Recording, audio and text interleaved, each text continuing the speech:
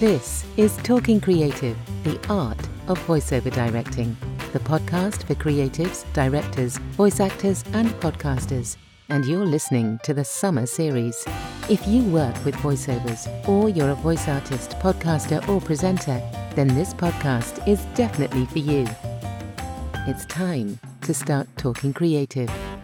Hello, and welcome to Talking Creative, the summer series. These are short and sweet little episodes to help us all make voiceovers better. So this is the first episode, and we're kind of going to start with the basics here.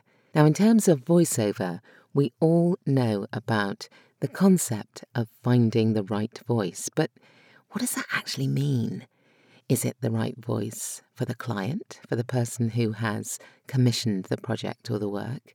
Is it the right voice for the director or the production team who have to work quite closely with the voice or the voices? Is it about getting it right for the product or the role? Does that dictate who you choose? Or is it ease? Are they local? Do you know them? Are they the same person you used as last time? Or is it equipment driven? Do they have a studio? Do they have the right kind of studio? Or is it the audience, the listener? Now, the truth is, it's probably a bit of all that, depending on the genre. Now, we often talk about the audience being the king or the queen, the deciding factor in what kind of voice you pick. Though, of course, in fact, the audience or the listener is rarely just one kind of person, so even that isn't really simple.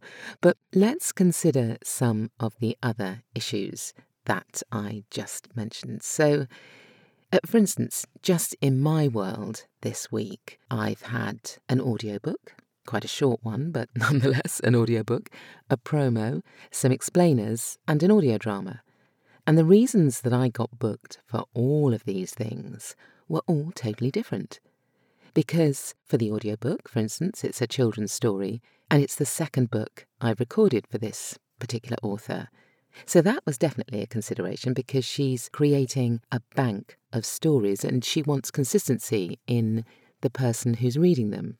She also needed someone with a studio and someone who could self-direct and knew what they were doing. So these are pretty practical considerations. And originally, when I was booked for the first book, I was booked because I had the right balance of storytelling and characterization for that particular book, and so the right style, the right feel for the listener. So the TV promo, well, that was slightly different. They didn't need a voice with a studio because I was going to their studio. And although it was useful that I was fairly local, it wasn't actually a deal breaker because if I'd have lived, 500 miles away, if I was the right voice for them, they would have got me to the right studio. So I did need to be, though, the right fit for not just the program that I was promoting. I needed to be the right fit for the channel, and that means I needed to be the right fit for their core audience. And they also wanted somebody they knew could deliver because it was a really tight turnaround. So it was on air that day. They didn't have time to make any mistakes with who they picked. Now, the explainers, again, they were different. They were technical explainers and they had complex language. So they needed someone who could run with that. And they definitely wanted a female voice.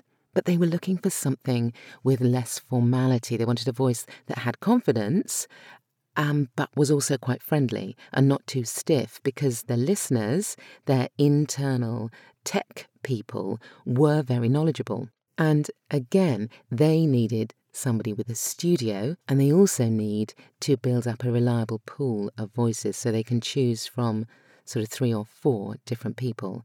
So I was a repeat booking on this as well.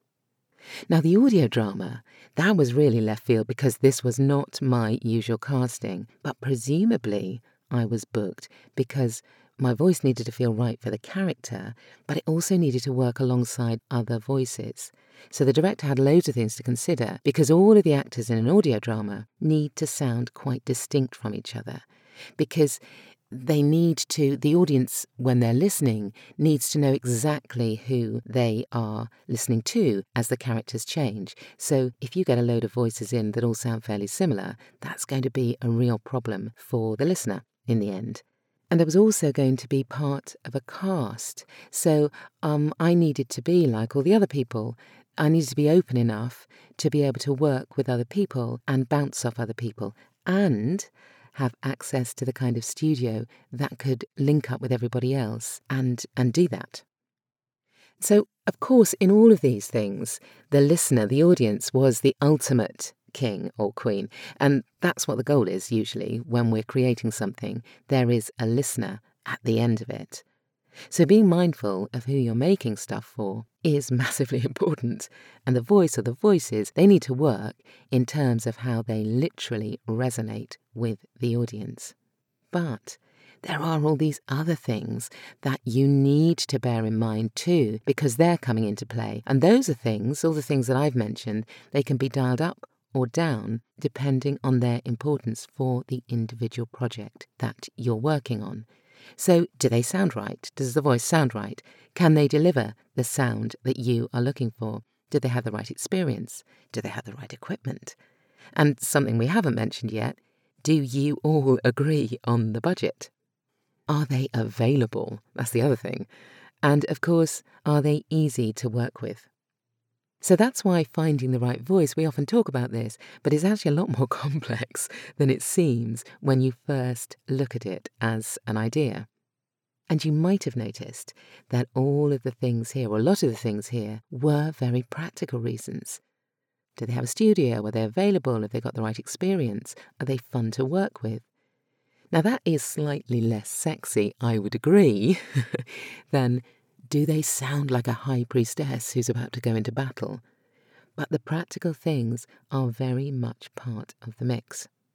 Now, next episode, I will be looking at why thinking about voices sooner rather than later in a project can be a really great move. And I think it's a perennial problem because quite often the voice, it depends on the project, but quite often in projects, the voice is the last thing that's cast, and the voice comes after all of the writing, all of the ideation, all of the concept building. And actually, if you turn that round, it can make a big difference. But we'll get onto that next episode. And if you have ever wondered about becoming a voice actor, but you don't know where to start, or you know someone who would love to find out more, I've got a masterclass coming up soon that you might be interested in. All the details are in the show notes. It is called How to Become a Professional Voiceover, even if you haven't been to drama school. So if you want to put yourself on the wait list and be the first to know when it goes on sale, and everyone on that list will get a cheeky little discount, then the link is in the show notes. So until next time, thank you so much for listening to the Summer Series. I'm Samantha Boffin, and you've been great. Bye. Thanks for listening to the Summer Series on Talking Creative, the art of voiceover directing.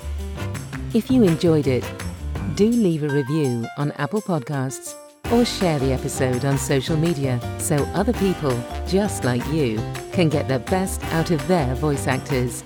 And don't forget, you can head over to talkingcreative.co.uk for the whole series.